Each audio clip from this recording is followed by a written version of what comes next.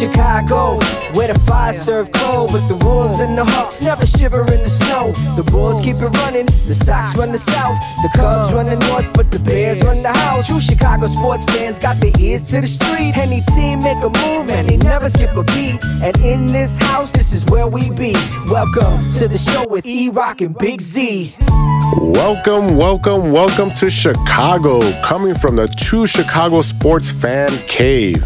This is the TCSF podcast with your host, E-Rock and Big Z. Yeah. Episode 15 is brought to you by Noir Caesar, Villain Radio Studios, and Grit Clothing Company. Yes, sir. This week we have a superstar lineup. In 3 and Out, our weekly Bears analyst, Il Brown, gives us his X's and O's on the Bears game versus the Carolina Panthers. And we look ahead to Monday Night Football against those pesky Los Angeles Rams. That's right. Hope they rammed their head into a loss. And I'm super excited about our special guest this week. Yeah. Ozzie Guillen Jr., Wow. son of the 2005 World Series champion manager of the White Sox. Nice.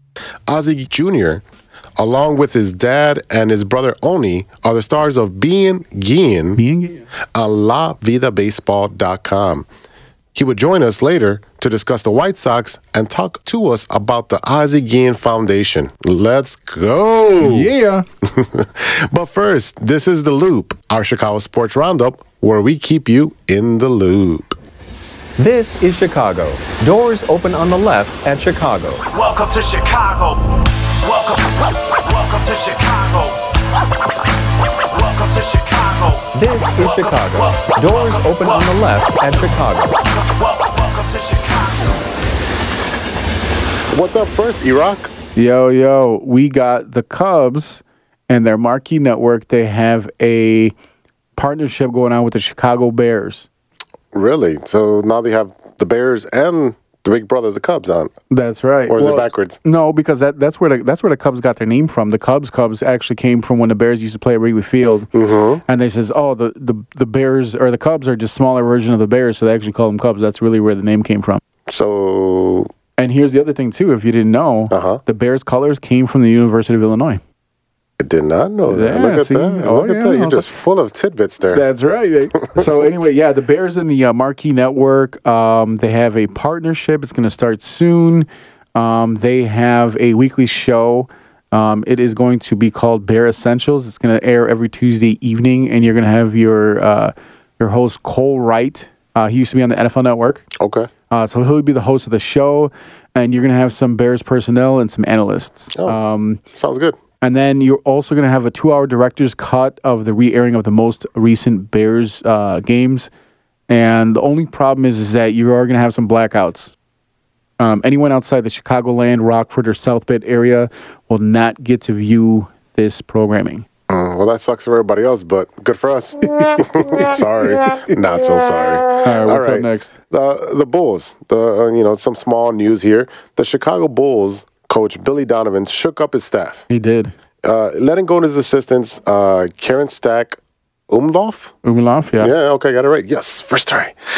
Dean Cooper, and there's another Cooper we'll mention in a bit. Mm-hmm. Nate Losner, thank you so much. Mm-hmm. And Roy Rogers. I mean, wasn't he? Yeah, he's a Cowboy. Yeehaw. I got his trading cards for some reason. Yeah. All right. Anyway, he let him go all on Monday. Yeah. And Monday was a very busy day for the Reinsdorf teams. Well, they ain't got nothing else going on. They might as well. All right, he was going out with the Blackhawks. So Blackhawks. So on Monday, on Columbus Day, Indigenous People Day. Yeah, we don't say that no more. Whatever we're calling it right now, officially in the government. Right now, this week, the Blackhawks anniversary sculpture outside the UC. It was covered in graffiti and red paint. Obviously, in a protest. We kind of went over this before. Yeah. Look, I get it. I get that it can be offensive. The Blackhawks symbol, their logo, is a tribute. It is not meant to be offensive. It is nowhere near the reason why they changed the name of the Washington football team in the NFL. No. That was extremely offensive. It talks about the skin color of a certain people. This is completely different. There's a different thing that's going on here. Okay, I get it, but come on, guys. This is overkill. If you're not knowledgeable about the history of the Blackhawks, you're taking matters into your own hands without knowing the actual story behind the actual name of the Blackhawks, why they're named that, because of the tribe that was in the area of the Chicagoland area. Yes, and it honors their chief. So we don't want to get political on the show whatsoever. You can call it politics. You can call it whatever you want. Just understand that this is meant to honor the tribe and not to degrade them. Right. All right. Moving on. The other team that the Reinsdorfs own, the good boys in black, the White Sox. The Pale Hose. The Pale Hose, that's right. They, quote, unquote, mutually agreed to part ways with both Ricky Renteria and Don Cooper. Yeah, but I think... Pause. I think something else really happened there. They got fired.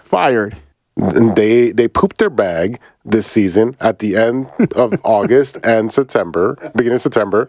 And you know what? You got what you deserve. See ya. Thanks for everything. We'll see you later. Yeah. All right. So we've both been calling for the firing of Renteria, and we got what we wanted. All right.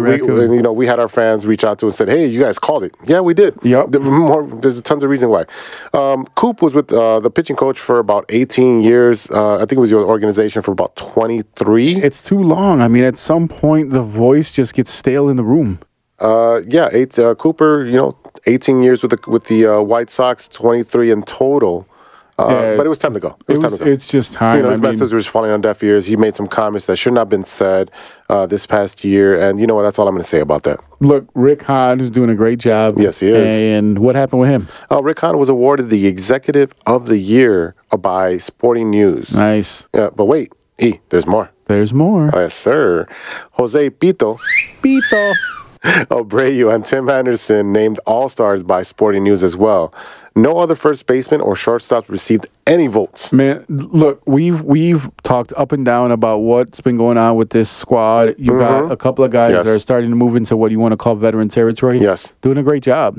I mean, you got Jose Pito, who's an MVP candidate. He should win it. We'll see. Yeah. We'll find out in the next couple days. It sounds like he's getting awards all over the place. That's right.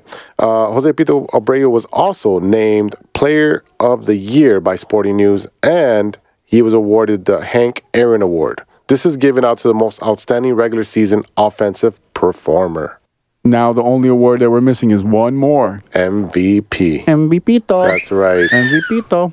All right. What else you got on the other side of the town? So we're going to slide over to North Bend, or South Bend. South Bend. You got to take that train down North there. Bend. Yeah, we're going to move over to South Bend, Indiana. We're going to take a quick look over here what happened with the Notre Dame Fighting Irish and their game against the Louisville Cardinals. It was an ugly game. Notre Dame did pull it out 12-7. Baseball score. Yeah, it's bad. I mean, it was bad. I didn't get to see the whole game. I'm watching clips here, but they struggled at the end of the first half to get a touchdown. Was there a blizzard or something going on? Like, it was 4th down. They couldn't convert. They just kind of went back and forth, considering like how they were able to score the previous week. It just wasn't pretty. You did have a standout again, Kyron Williams. 25 carries, 127 yards. Ian Book looked very pedestrian, 11 for 19, 106 yards. It was blech. It was an ugly game. It was an ugly game. Ugly. I mean, it's one of those games you take a win, but Notre Dame is probably going to still be ranked number 4, but you're in a league with the ACC with Clemson.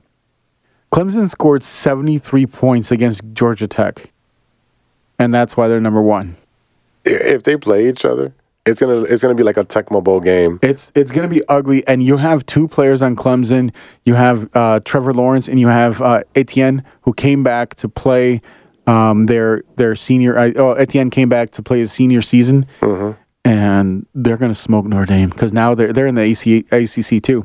Yeah, that's gonna be ugly. So I mean, when that game comes on, you will find me watching something else because I don't want to watch my team. You're going to be in that fetal position. Yeah, right. I've seen the Bears do it enough. So, yeah, that's what I got for our little college town in South Bend, Indiana there. All right, everybody, that's the loop. The doors are closing. We'll be right back after a word from our sponsors. This is Chicago. Doors open on the left at Chicago. Welcome to Chicago. Welcome to Chicago. Welcome to Chicago. This is Chicago. Doors open on the left at Chicago. Welcome to Chicago. Hey, true Chicago sports fans, show off your Chicago pride with some fresh gear from Grit Clothing Company. At Grit Clothing, they create simple, classic clothing that represents their Southside Chicago lifestyle. With products like hats, t-shirts, hoodies, and glassware, Grit has everything you need to represent your Chicago pride. Check out gritclothingco.com and use the promo code TrueFan15 for 15% to your entire order. That's gritclothingco.com and use the promo code TrueFan15. Welcome back to the True Chicago Sports Fans Podcast with E-Rock and Big Z. Yeah. Are you ready for some football? Always, brother. It's time for some Bears talk. This is 3 and Out.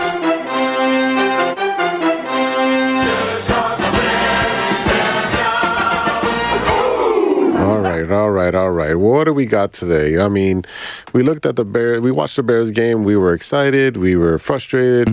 But let's start with the offense.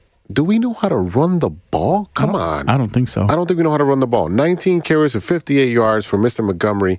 That is not enough. We talked about it last episode. We said, feed him more. Feed me. Yeah, I mean, 58 yards is more than he's had. Yeah, I should have bet that today. I think the over and under was under 50 yards or something like that. But Either way, it's not enough. It doesn't balance the offense. Right.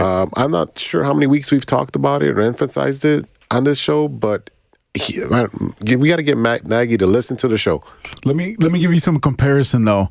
We had Montgomery with 19 carries for 58 yards. Yes. And a long of 12 yards. We had Mike Davis, former Bear, former part of Run DMC, which never happened.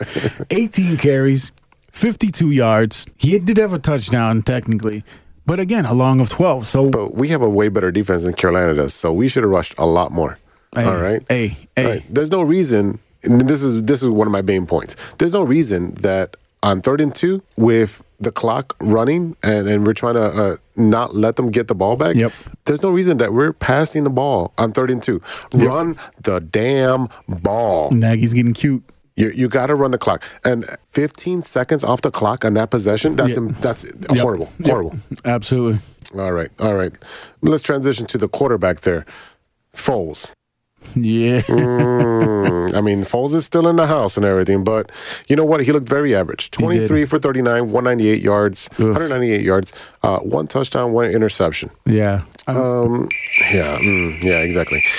He had a delay of game coming out of a timeout. Yeah, that was frustrating. In the first quarter, you right after a timeout, you come back and you have a delay of game when you're trying to. Unacceptable. That's absolutely ridiculous. I mean, you're not in high school ball where you don't know what's going on. Right. You come out of a timeout, which you already know what the play is going to be. Quarterback comes in, reads the coverage. I get all that, but there's 35 seconds on the clock, right? I mean. Yeah. You've got enough time to do all this stuff, all right? So he gets a delay of the game. It doesn't, yeah. I mean, we're going to see overthrows, which you're going to see on any quarterback. So, I mean, he did have a couple overthrows. Yeah, and I told you, I was like, did they sub Mitch back in? Because there's a bunch of overthrows here. There was a few Mitch throws that Nick Foles was out there doing. So yeah, I mean, he did target Mooney 5 times, which is an increase this year. I mean, he is your number 2. Let's stop fighting it. He's your number 2, all right? And he did hit Komet twice, 1 for a touchdown. Yes, sir. Yes, I mean, sir. two is not enough either, man. There was a Cole Kmet sighting. Kmet got his first NFL touchdown in the first quarter. There was some confusion because we kept seeing Jimmy Graham come in and out and on and off the field during that first offensive series. But then here comes my boy Kmet with the route that Jimmy normally gets. And my homie from Notre Dame finally gets involved in the scoring. Yeah, I mean, it's good to see the kid get some actually plays. We talked about it. We went live earlier today, and correct. We said, we got to get touches to the running back, and we got to get Kmet some touches. He's a big boy that can catch. You brought him here for a reason. He's a 2nd-round pick. You're wasting his talent. I mean, it was good to see him finally get on the field. They did do a good job today. Jimmy Graham had the 2nd highest amount of targets with 8.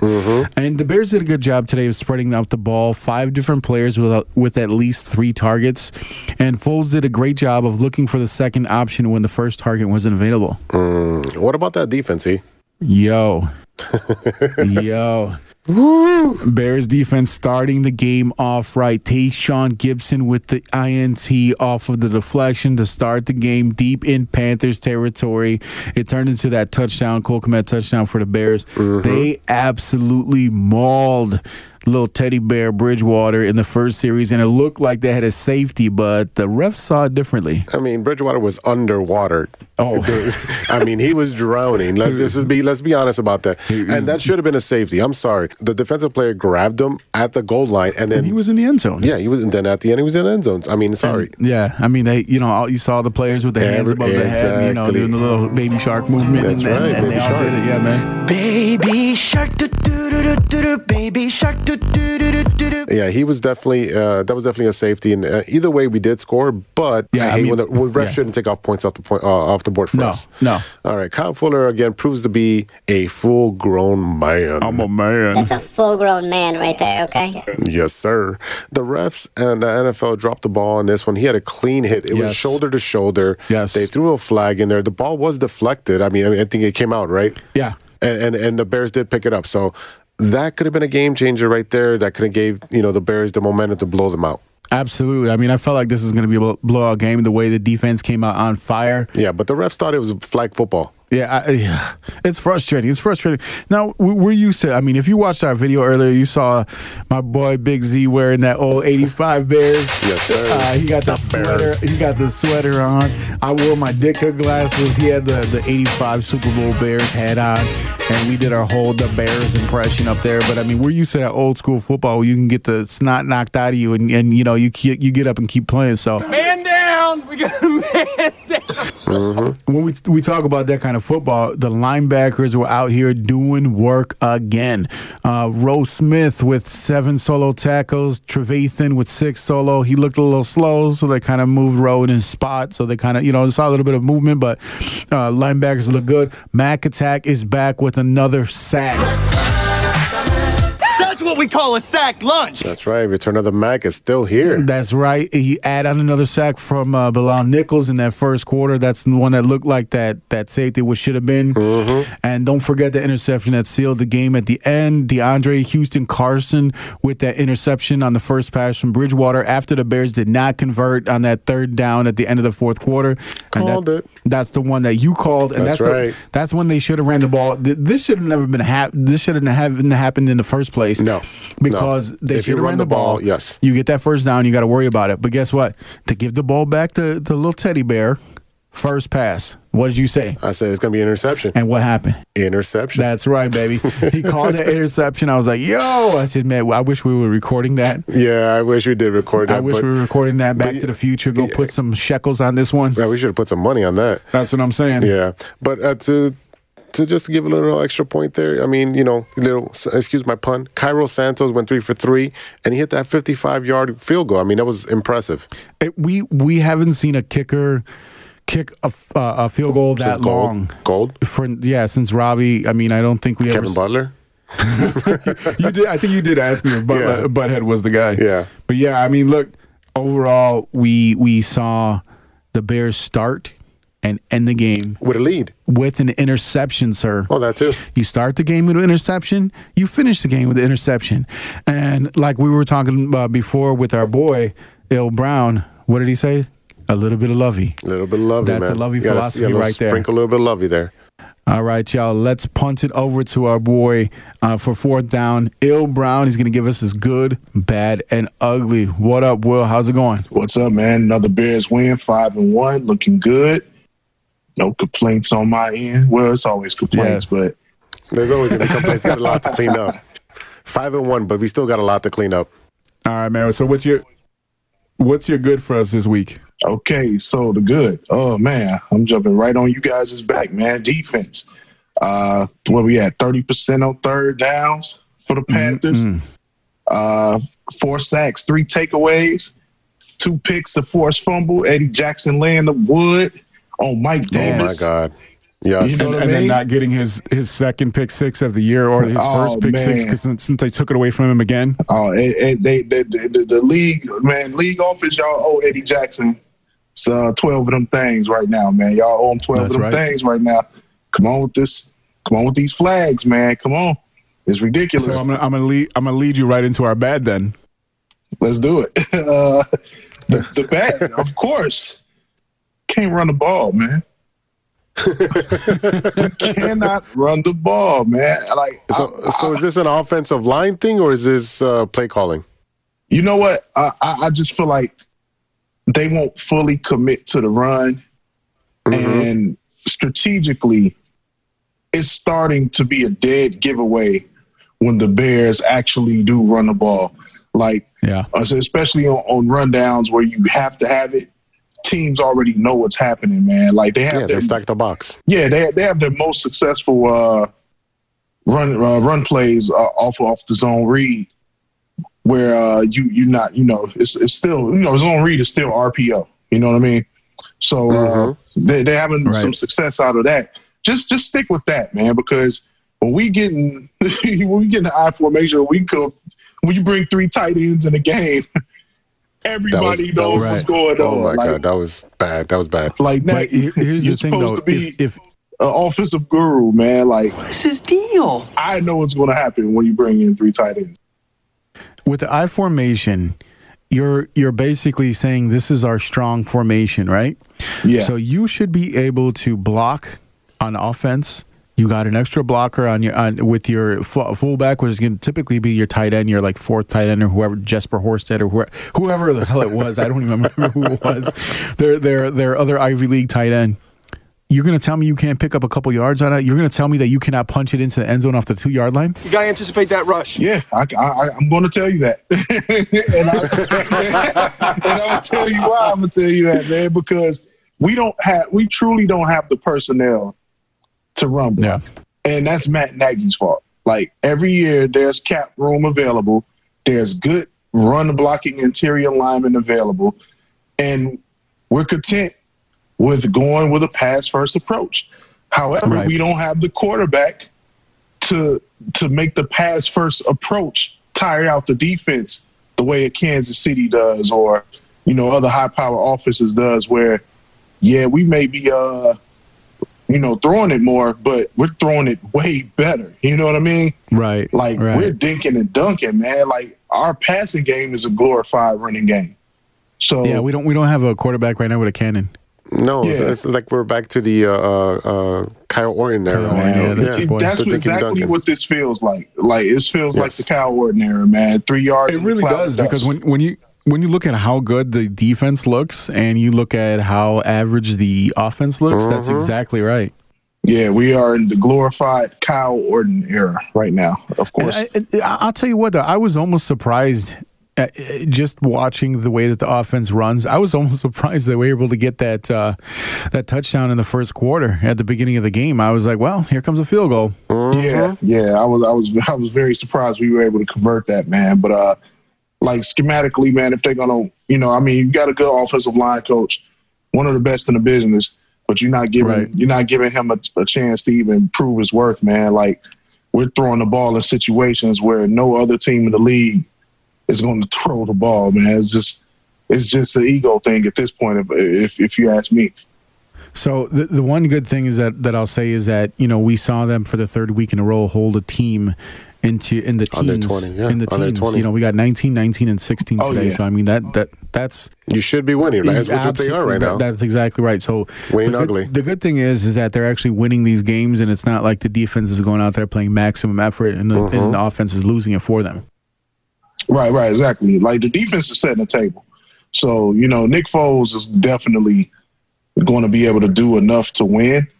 And I think that's the difference between, like, what he brings to the table as far as Mitch. He's, Nick Foles is streaky. You know what I mean? But when he's on, he's really on. Like, there was a couple of times, even today, where, he's 7 for 7, like, in a row. This is the thing with Foles, is that his ceiling is so high. His ceiling is much lower than Trubisky, but his floor is much higher. Indeed. That's the difference between Mitch and Foles. That's the opposite, yes. Yeah. So everything I heard about Mitch when they drafted him is like his ceiling was so high.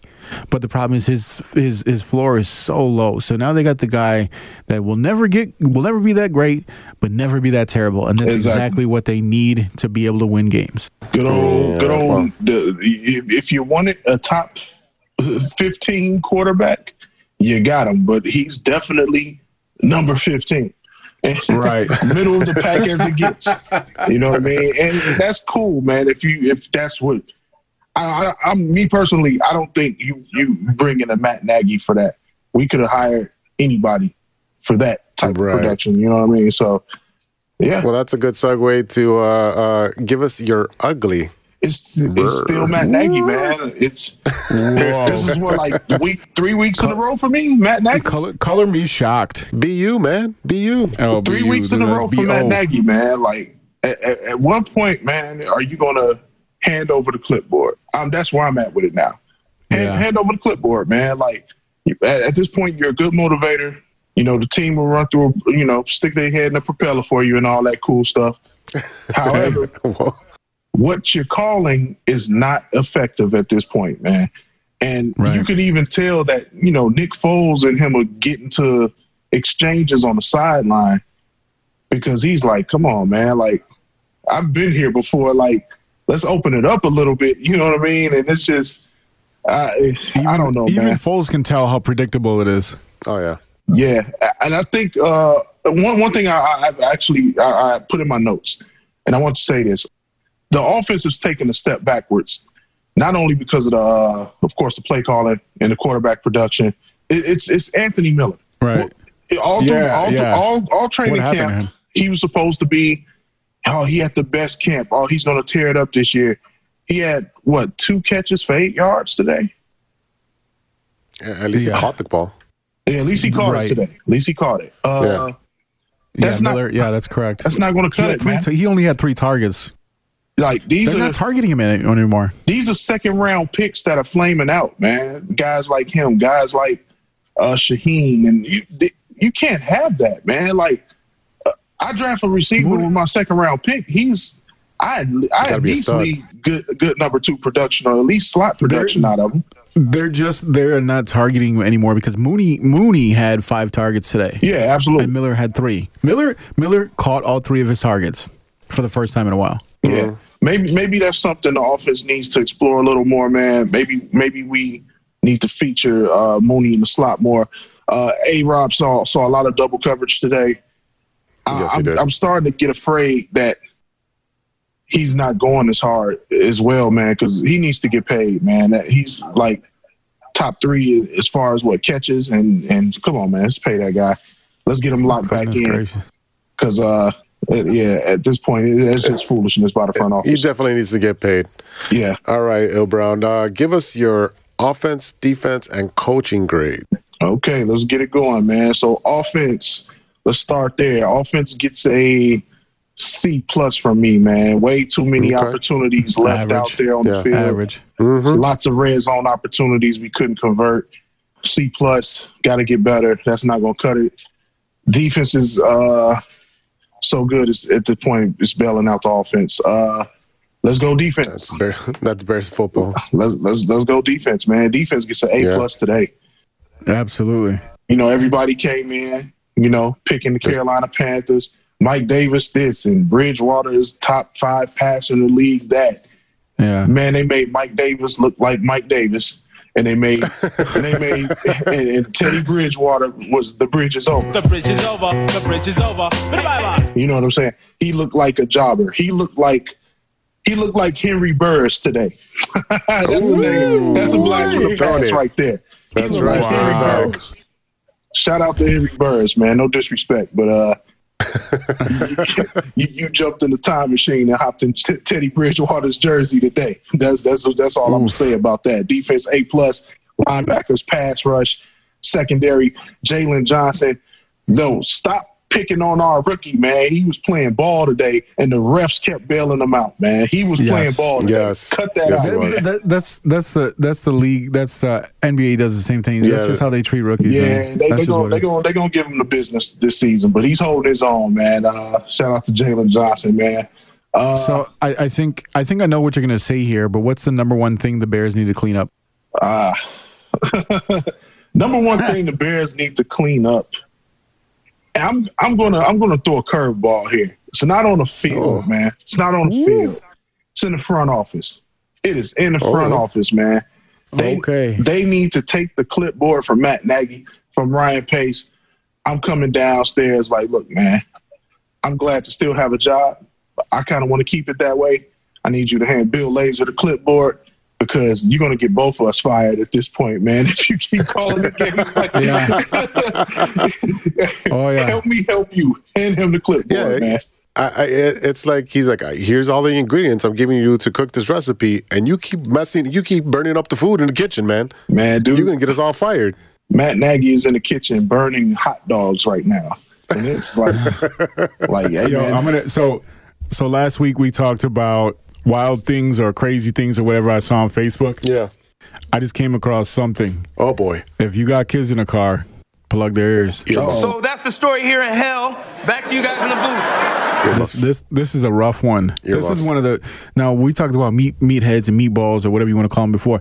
This one is harsh. This is not. The language ain't that bad, but this one ain't great. So this is. I literally just pulled up this up on Facebook. This is talking about a 5-1 team. You ready for this? I'm ready. Let's go. Let's run it. We need Nagy to die in a fire, and Foles to tear an ACL. Get a real coach like Andy Reid who can work with the QB that took us to 12-4 2 years ago. If Nagy loves Foles so much, get off his knees and marry him already. Whoa. Now, I cleaned that up towards the end. Would that make you love me? Yeah. Ouch. Yeah. I don't even know what to say to that. I mean, these are supposed to be fans of the team.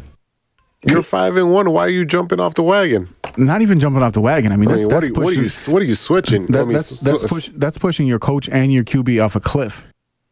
Yeah, and into a volcano. I mean, come on. This is typical meathead stuff, man. And that's the problem. That's part of the problem here is because we got these guys right here. I mean, Bears fans are super critical, but we're also extremely loyal and just. You know, I mean, I read that just so y'all see how people are talking about our team out there, but this is wild. No, man, that's way overboard, way overkill. Yeah, I mean, that's a bit much for me, man. That's what I'm saying. So, like, guys, girls, guys, Bears fans, I know you love the team. You want them to win, but at the end of the day, these are people. Yeah. You know what I mean? So Please watch what you're talking about out there. And they're 5-1. Exactly. I've never seen so many. If they were 1-5, okay, I can see the criticism, but they're 5-1. I mean, people are just so wild about this stuff, man. Yeah. All right. What are your predictions for Monday Night Football against Jared Goff and the Rams? Man, you know what? I got a slugfest on deck, man. That's gonna be a slugfest, man. Kind of similar to how we got busy with them last year. Yeah, I predict a slugfest, man. I'm gonna go 17-13. That's in our house too, right? I believe so. That game, yeah, because we played them over there last year. Yeah, so that game's in our house, game. Man. 17-13. You know what? I'll go 20-13 Bears, man. Like 2013 Bears. Okay. I got a feeling that the defense is going to come show up to Soldier Field with the they're playing in LA. We're playing in LA. Oh, so we are in the house. Okay. Well, we're going to get on the plane. Yeah, we're playing in LA. Going to get on the plane. Go out there, you know what I'm saying, to La La Land. Nice weather. Nice weather. La, la, la. You know, and same thing. 2013 Bears, man. Like, ooh, I'm not mad at it. 2013 Bears, man. I don't believe even Jared the year Goff, that they went to the Super Bowl. It's not that they weren't that impressive, realistically. No, they weren't. Nah, the Rams are fool's gold, man. And anytime they get a solid defense, like a real smash mouth defense, and there's no Todd Gurley. Those running backs are going to look pretty average, and I believe our secondary and everybody's going to come to play, man. Robert Woods and Cooper Kupp and the rest of the game, there's some solid guys over there, man. But I put the money on our guys up against theirs all the way. I think Cooper Kupp is going to get his cup's going to be a little bit fuller when he meets our boy Kyle. I see what you did there. I see what you did there. Hey, man, Kyle Fuller is 2 for 2 the last 2 weeks, knocking dudes out of the game, man. So man, don't catch the ball over the middle around Kyle Fuller, man. He's lurking right now. He is lurking. His confidence, I got to say, has got to be at an all-time high. Mm-hmm. And on some Rod Woodson-esque type stuff, when he slows down a little bit and he no longer could flip his hips and backpedal, get out of his backpedal fast enough to stay at corner, you just move right over the strong safety and let him keep killing people. Oh, yeah. There we go. All right, everybody. That's our Bears analyst, Il Brown. Yes, sir. Check him out every week on his Bears expertise with us. And don't forget to check out his podcast, Beat the Block, available on all major platforms. Thanks, Will. All right. Every time. Bear down. All right, brother. Meatheads, get out of here with that crap, man. All right, everybody. Let's take a pause for the cause and hear a word from our sponsor.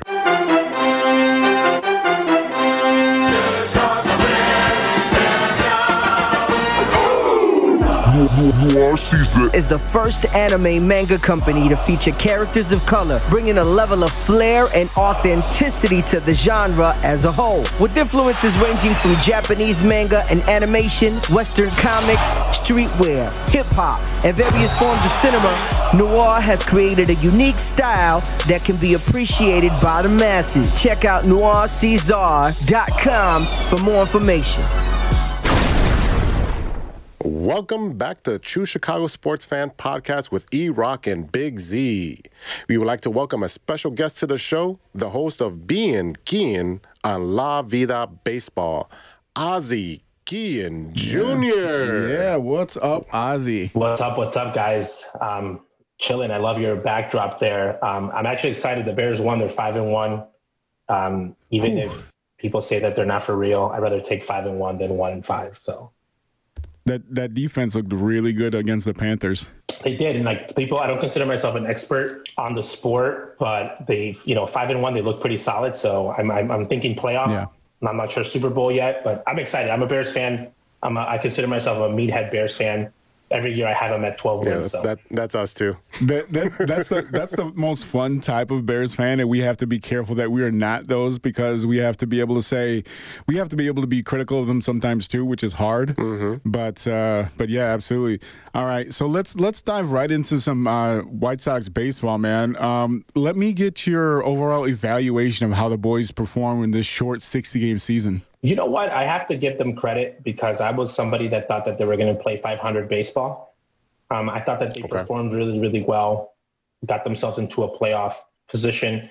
And I'm looking at the overall season. I think that the improvement that we saw on players at this point, I think, from Tim Anderson to being a very good player to starting to become an elite player. When I say an elite player, I'm talking about a guy that is flirting with the MVP on a consistent basis. I never thought that he could improve. 2 years in a row. That he could improve from being a batting champion. He's actually a better hitter today than he was when he was a batting champion. Just on his approach on the plate and the way that, and his glove has improved so much. Again, Dylan Cease looked amazing in only his second year, and it was an overall good year. They missed out on the playoffs, meaning missed out winning the division. But I never had them winning the division, so to me it was not something that I was like, wow, they're going to do it. I was actually more surprised that they were actually leading it, but it was a good year for them. Mm-hmm. Again, a 60-game season.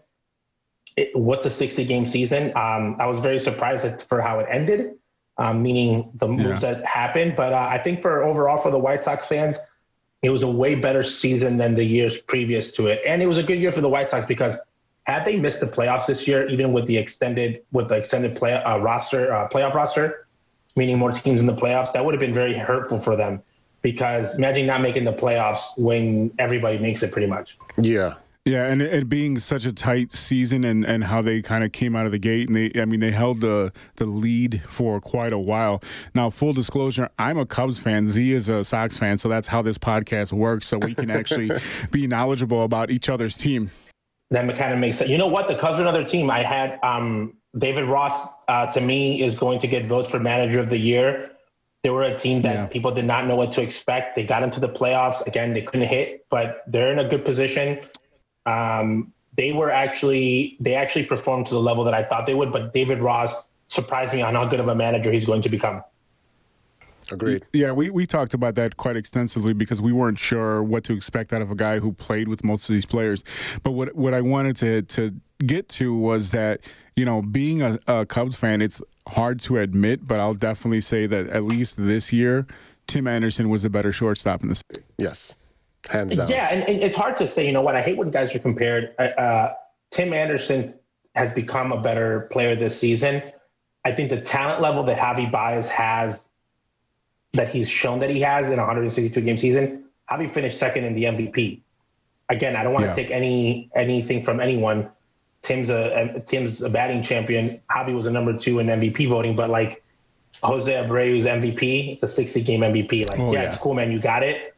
But to me, I mean, like when you're talking about like elite, do I think he's going to do it next year? Maybe for 60 games, but 162 is a way different monster. And I know people compare. Tim Anderson can win 25 batting titles. He'll never be a better defensive shortstop than Javi Baez. Right. I mean, and you can look at Javi. No, it's true. And his physical skill as far as defense goes, you're going to be hard-pressed to show me any defensive shortstop, maybe Ozzie Smith, that was as good. I'm just saying, you know what? But Javi's just special because not only shortstop, and Ozzie and I have had this argument because when you look at Ozzie Guillen's numbers shortstop-wise, they're just ridiculous analytics-wise. Mm-hmm. Doesn't have the Gold Gloves to show for it, but very good at his position. He said that the hardest thing that Javi does, though, he was like, if I had to play second base or third base or be able to move around, I would be very concerned to how good I'd be. He says that Javi is just very talented wherever they put him defensive-wise. So that's why he thinks that he's a special defensive player. He's played third a handful of times, too, and he's been very good over there, too. Correct. He has the arm.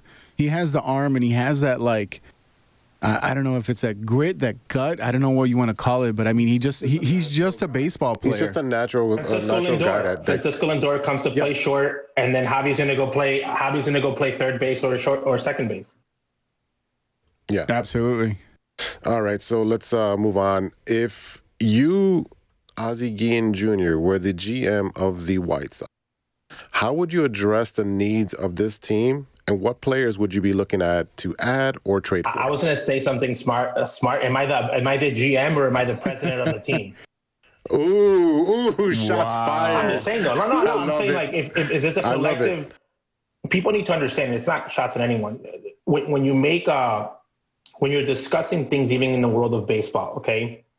I think the days of somebody making a solo decision, Jerry Jones NFL style. Yes. Yes. I think those days are far gone. I think that even when the White Sox did it back when we were there, it's always been a collective. Jerry has a what he thinks is good. Then obviously Ozzie had an opinion, Rick and Kenny. And I think that's why you have someone like that. I can't even tell you who the White Sox assistant GM now, because to me, assistant GMs now are, unless you're the analytics guy, to me, you're like, okay, what do you do? Okay, cool. You're the assistant GM.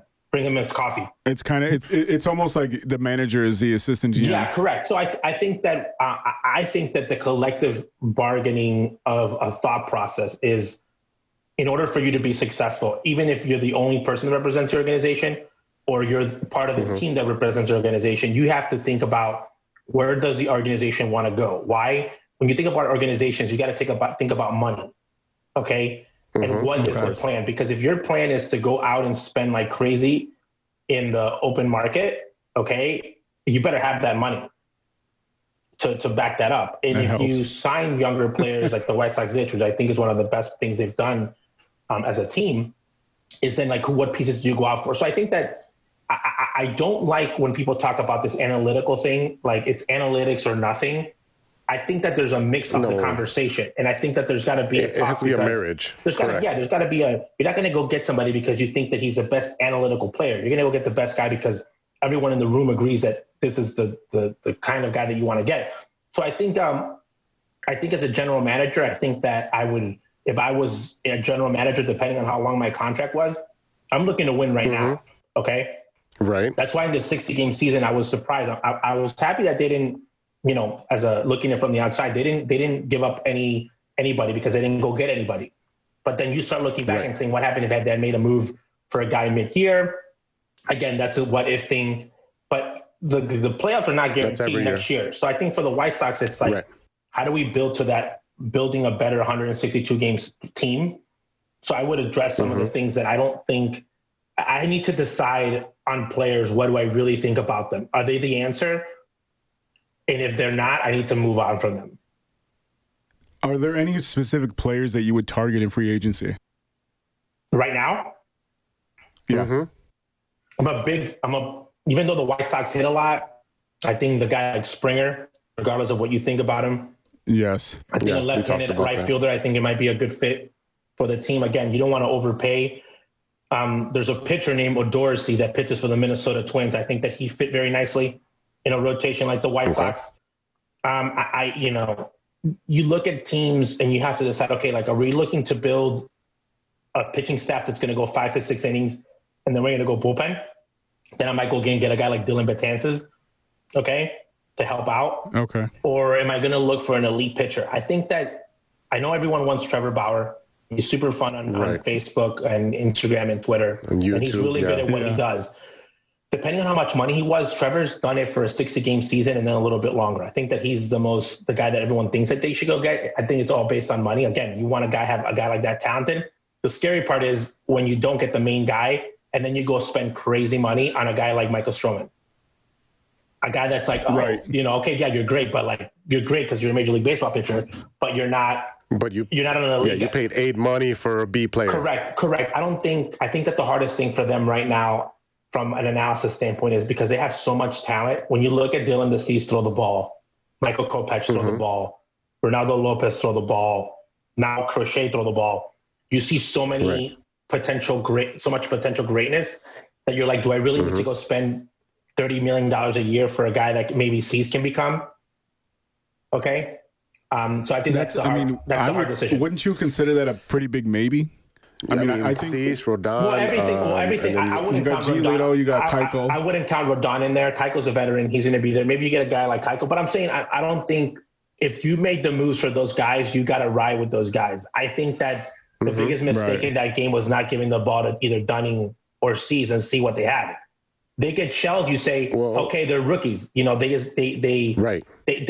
grooming themselves into there. If they don't get shelled, and they pitch an amazing game. Charlie Morton. By the way, everyone's on Tampa. Charlie Morton couldn't get an out when he was a rookie. Literally couldn't get an out. Now he's in Tampa and he's like this super stud. But I think that that's what you do. You build your own guys. You give them confidence. You take them to that next level. It's funny when people say that, like. When Ozzie took over in 2004, Mark Burley was a guy who went to an All-Star game. John Garland was a cool cat, but those guys didn't have crazy credentials. It's after Ozzie comes here that those guys became, 18-game winners, meaning, and they did it in the postseason. Freddie Garcia already had a resume. Contreras, obviously, everybody knew what he had done in Cuba. Duque, just Google him and his success. But it was a confidence of like, how do you graduate to the next level? I really feel that the White Sox have a couple arms that they can graduate to the next level. Maybe that pitching change situation, who's in charge of pitching, might be the reason that they might figure these guys to develop forward. Them. And you only develop pitching by having them go and do it. All right, so let's move on from that. And I'm glad you were talking about pitching because what do you think was the final straw that broke the camel's back on the quote-unquote mutual my co-host we're gonna say it what it is. It was a firing of Renteria and Cooper. Whatever they want to put on the press releases, whatever they want to put, but is a firing of Renteria and Cooper. You know what? Do you want to say like what my personal take is on what broke the camel's back? We want to hear. We want to hear from you. No, I'm just saying. For me, I'm going to say this, and again, nothing personal against Rick Renteria. I think that he's an amazing human being. One of the things that I always thought was ironic was, and I feel bad for him now, is the White Sox would go to bat for him every single second. They would remind us that he was the guy. He'd be losing 100 games, and they would tell us how amazing he was. For me as a baseball person, I was like, I don't see it. Okay, this is why I don't see it. Yeah. When he was managing the first year, I had a certain amount of expectations about in-game knowledge. Okay. Okay. And it was very, very low. And then the second year came and it was still not improving by 1%. Where he was currently sitting at as a manager, I thought his game knowledge for as many years as he had in the big leagues was below average. Okay. It was actually so basically it was actually a detriment. What you're saying is that he's the Mitch Trubisky of baseball managers. Again, Mitch Trubisky is not his fault. They drafted him, so good for Mitch. If that's on the scouting what I'm team. saying is that you expected progression as the time went on. And so when I see David Ross managing the first year, everybody's like, "Oh, you're giving him the benefit." I was like, hey, "He's a first year manager. Like even if he played in the big leagues, like it's his first year." So I thought that he handled the bullpen very well. Like I thought that he moved guys in a very hard situation, like the Ted Kimbrel. Like man, the guy played with him. You know how hard it is to tell your friend, "Hey, dude, you suck. Give me the ball." It's those are things as a manager that are very hard to do. Ricky, though, things kept happening of like Ricky's boys don't quit, and then guys wouldn't run, and then it's like, oh, is Ricky holding them accountable? Yeah. The only person he would hold accountable was Moncada, but he wouldn't hold other guys accountable. He would hold Ronaldo Lopez accountable, but he wouldn't hold anybody else accountable. He would take out a guy in a great game, with one out to get a quality start, and then he would take him out, and then the guy would lose a game. But then if a guy was getting shelled, he would leave him in the game. You bring rookies to like debut in like a high leverage situation. So there was things that you, as a manager, that you're like, man, this is. And then he would say things like, "Oh, I don't believe in the numbers," and it's like, "Well, I thought you were there because you like the numbers." So it was just very confusing. Analytics. And I know people said it, and I'm going to say, baseball players are always going to say we like our manager. Okay, they're always going to say that. Yeah, they're never going to talk about how they truly feel unless the stuff is like really, really bad. So I think that at the end of the day, I think that's what got exposed. And then they saw that he wasn't the right guy. You finally brought a veteran in like Dallas Keuchel and Jasmani Grandal that might have been present some concerns of, I don't know if this guy's ready for it. I'll tell you guys, you guys think this is going to be funny and people are going to be like, this Ozzy's so stupid. So did you guys watch him manage the last game? Like not move, just how he physically looked? Yes. Okay, so he was like this. I have to do it. I have to show you in the video. Yeah. He was managing like this. This is awesome. Okay. Oh yeah. On the top step. Yeah, he's squatting. Okay. This is the guy that in the last series in Cleveland was hiding behind the batter's rack the whole season and was pulling I call it the Joe Torre. Joe Torre never moved. He just sit there. Yep. That was a standard move. Ozzy sat in the little area there in the little bench with his towel. Exactly. You got Aaron Boone does the thing. He's up there. He's watches with one step down. Bobby Cox to do the same thing. Yes. Every manager has a style, okay? And no style is wrong, okay? But players know what your style is. When you're on the top step with your hands on your knees and you've never done that all year long, you're like, what's up with this dude? You're panicking mode. Like this dude is he's in panic mode. It's correct. There's no decisiveness in what he does. Correct. No. So for me, I was like looking at it from like an outside, like if I was sitting in the clubhouse in the dugout in that moment, what I would think guys would be saying, I would be like, this guy is losing it right now. And he got kicked out in a couple big, people don't realize this. So like one of the things that makes me mad is people think that Ozzy's crazy. So I kept tweeting about like the numbers of ejections. I think there's a time and place for ejections. Maybe the first one was okay, but you can't get kicked out the second game. You're in a really, really big game.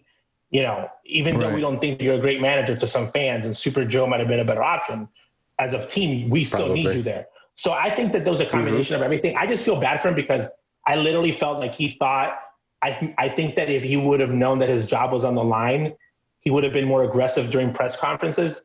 I think that I feel bad because I feel like he thought that if he said everything that was supposed to be said, that he would not get fired. And at the end of the day, he got fired. Well, how do you not see that? Yeah. I mean, it's called like you were saying, in your job. If your boss tells you every day, hey man, you're doing amazing. No. Just keep doing what you're doing.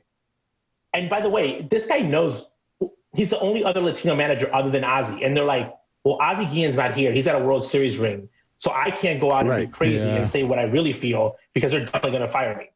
At the end of the day, you still got fired.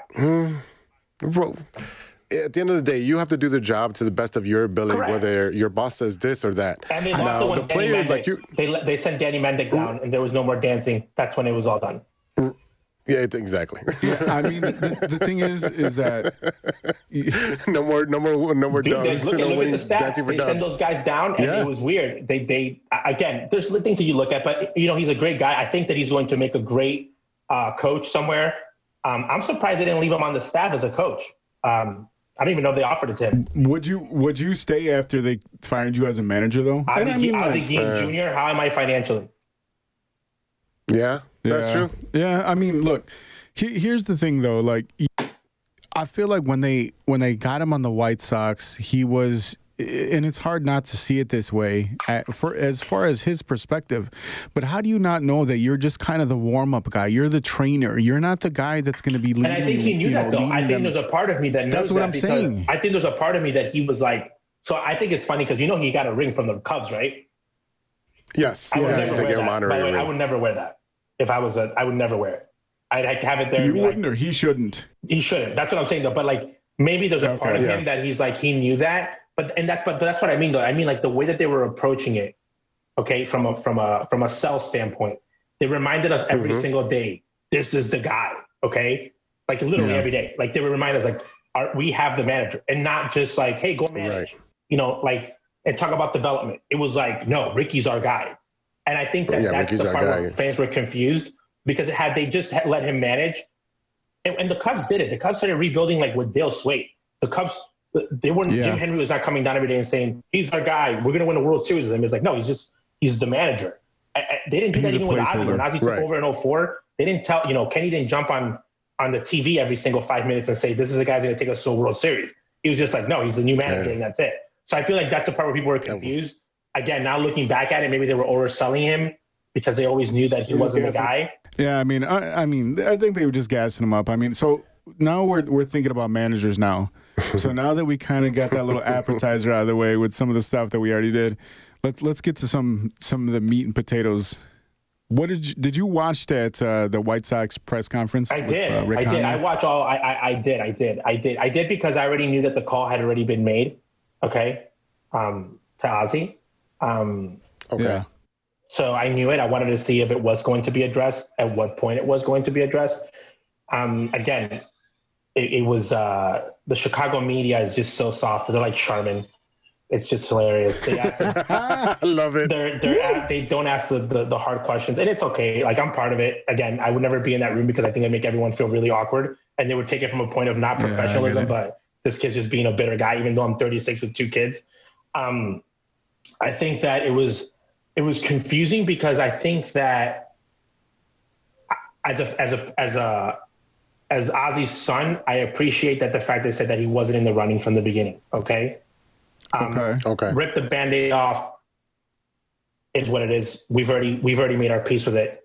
It's okay. Okay. Because we've been watching this. We've been seeing fans clamor, bring back Ozzie, bring back Ozzie, bring back Ozzie. Yeah, but even from a fan's perspective point, there's a couple of things that people don't realize. Number one, some idiot wrote, it's because of Ozzie and the Cuban thing. And I said, I bet Ozzie was texting more with Joan Moncada and Jose Abreu than texting, not seeing him in the stadium. Ricky was, yes. Than Ricky, because there's a personal relationship. We're very close to certain guys on the team because of religious purposes, because of friendships that we've had from the past, just because we want to wish those guys really well. Everybody knows that we support TA in anything that he does. Just like we do guys in the Cubs from like a charity standpoint. So there's actually a really great relationship because Ozzie's gotten a chance to meet some of these guys, and it's been really cool. So that one's out of the question. I think as a baseball man, okay, when you ask me if I was the general manager, okay, when Ozzie interviewed here in 2003, he wasn't a number 1 candidate for the position. No, he wasn't. If anyone says that he was, they're full of it. It was Cito Gaston. No, he wasn't. Cito Gaston was the guy, and that's okay. Ozzie's in the right position, the right place at the right time. Jet McKeon is promoting Ozzie. We're whooping up on the Cubs. The Marlins, it was like the right time. Ozzie goes to the interview and just lays it out on the table, okay? Wait. Wasn't he hungover? Oh, he was hungover. Like, people think it's like a bad thing to say that. He just got done celebrating his first World Series ever. Right. So he had the interview, and he was like, and this is important to understand, Ozzie took the interview because my mom was like, hey, you got to go there. But at that time, he was so disconnected from the White Sox, like emotional-wise, because of everything that had happened in the past for him as a player, that he knew when Jack McKeon was done managing that he was going to be the Marlins manager. So he was just like, I'm just chilling. Okay. Like, Jack was like, everybody knew that was like the transition because Ozzie managed that Marlins team Jack was there, did the PR stuff, but like with the players, Ozzie had been there from spring training. He was the whip, and Jack and him worked together. Jack McKeon signed Ozzie. Okay. So it was a very good combination. So Jack McKeon mentored Ozzie. So everybody knew that if Ozzie doesn't get this job, he's probably the next Marlins manager, because we didn't know how long Jack would be around. And he loved being the third base coach for Jack. You know, you're learning so much. Like, Jack had just gone there, so it was a good situation for him. And he was at the time living in Miami. So he gets the interview and he blows Kenny away. Okay? He blows Kenny away. You guys can look at the 2005 World Series videos when people used to talk positively about Ozzie and everything they said about him when he was a genius of baseball. Okay? Right. Because Ozzie came in and said, I'm a winner. I've just came and won. I've been running spring training. And a lot of the good thing is, and I'm very grateful for that, a lot of people vouch for Ozzie from guys like Bobby Cox, Jack McKeon, Jeff Torborg, rest in peace, Jim Fregosi, guys that had seen Ozzie in different facets. He coached against him. Joe Torre gave a good review that they were like, man, no, this kid's ready. Like, this kid's legit. So he wins the spot and Ozzie wins it. Okay. Regardless of what your opinion was of Ozzie, things that transpired off the field, meaning when he was with the White Sox, because it wasn't all perfect and things that got a little personal and whatnot, Ozzie on the field was very good. Okay. Even though White Sox fans don't think so, look at the stats. We beat the PECOTA predictions every single year. Him and Kenny were a very, very good combo. Okay. Ozzie's whole thing when he was there, okay, about analytics were very new at the time. Okay. Ozzie did not like the numbers that he would get. Okay.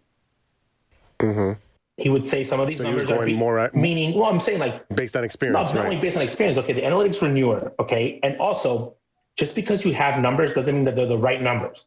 Okay. So in a few words, Ozzie thought that the White Sox scouting report back in the day were not very good compared to what he had seen with the Marlins. Okay. With other teams. Okay. And he so more on the department rather than numbers that were actually being correct. And that wasn't a knock, because again, people don't realize this. Kenny doesn't do this. Kenny's the boss. Okay. So it was more on a knock on like, this is BS. So but that type of friction would make the work very good. But Ozzie always loved the numbers. They always used them. The department would, I guess you could say that he would force them, okay, to like work, be better. Like, okay, you want Carlos Quentin to lead off, but why? Explain it to me.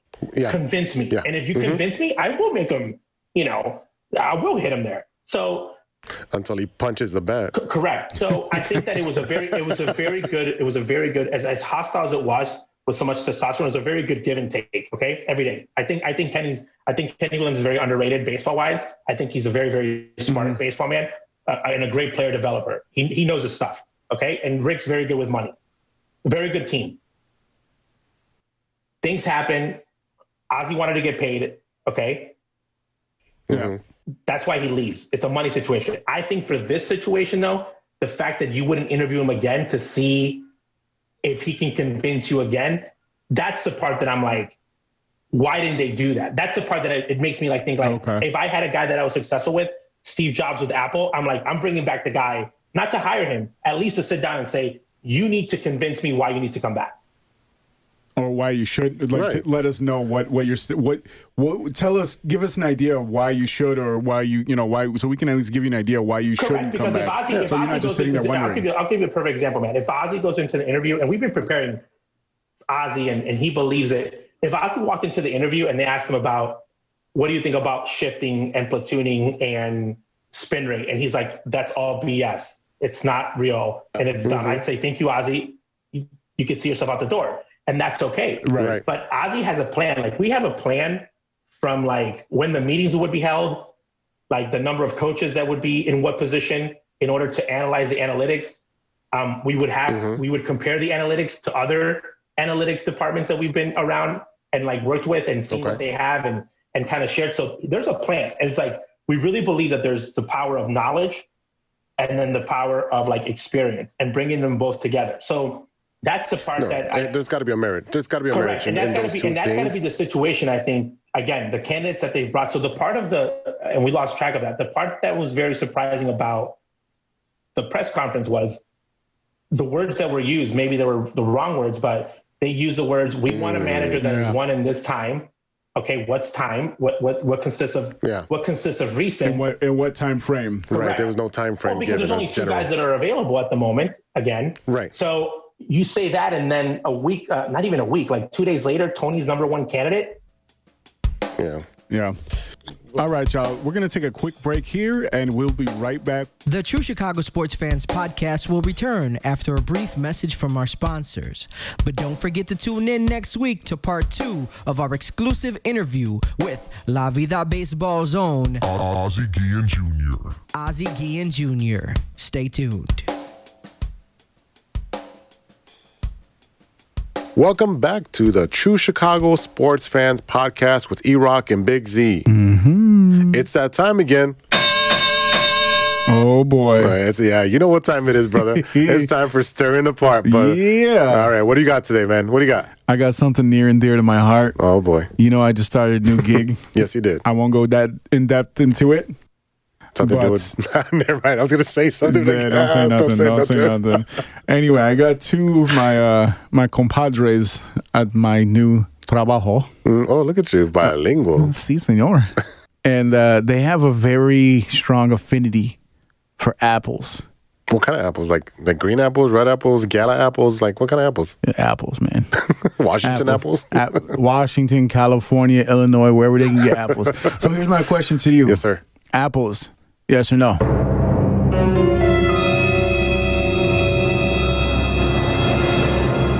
Yeah, man. Come on, look. You put them in the taffy and you put the peanuts on it. All day, every day, taffy apples, baby. Oh, come on, man. Yeah. That's like the most boring fruit. It's like the one, like... apple pie, apple cider, apple donuts. Come on, man. It's the season. Yeah, okay. Take back apple sauce, Apple Jacks. Man, get that mess out of here. Apple Jacks? Oh, hell yeah. Give me that Apple Jacks. Apple sauce you can have. I don't care about apple juice? Yes. Apple juice, Apple Jacks, apple sauce, whatever, man. Get out of here. Apple rings, instead of the peach rings, give me the apple rings. Get out of here. It's so boring. Nah, come on, man. It's so boring. No, man. Get out of here. How about them apples, baby? Oh, man, come on.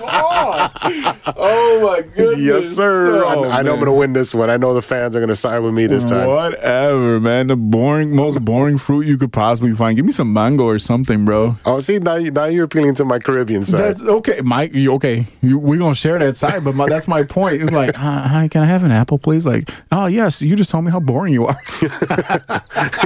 Hey, man, I still like apple pie, though. Apple pie is fine, but it's got to have a lot of sugar and cinnamon. That's some ice cream. See, look how many things you got to use to mask that apple, bro. It's a cinnamon ice cream. That's terrible. Whatever, brother. All right, y'all. Let's wrap this up. Let's get out of here. That's it for today. Thank you for listening. Shout out to our sponsors, Norris Caesar, Villain Radio Studios, and Grit Clothing Company. Get your shirts. Don't forget to check out gritclothingco.com and use our promo code TrueFan15 for 15% off your entire order. Thanks to our Bears analyst, Il Brown. Don't forget to check out his podcast, Beat the Block, which is available on all major platforms. Shout out to Ronesh, our producer, Jay Soto. Shout out to Mike Logic and Ideal from the All Net podcast. They're going to be taking a break, but they'll be back when the NBA is back in action. And a big shout out to our special guest, Ozzie Guillen Jr. Yes, sir. Don't forget to check back next week for part 2 of our interview with one of the stars of Being Guillen on LaVidaBaseball.com. And don't forget to check us out on social media. You can find us at True Chi Fans on Twitter. That's True CHI Fans. And we're on TikTok. Find us on Facebook, Instagram, YouTube, Spotify, and reach out to us on our email. We want to hear from you guys. Reach us at TrueChicagoSportsFans@gmail.com. And until next time, be good to each other. For the love of sports. Yeah. I'm a man. Full grown man. How about them apples? A few moments later. You have a lot of incest. That's real. Shut your mouth. Lover boy. Nature versus nurture, Lodge. Nature always wins. I think he's on steroids. Hasta luego, amigos. Show's over, show's over, show's over.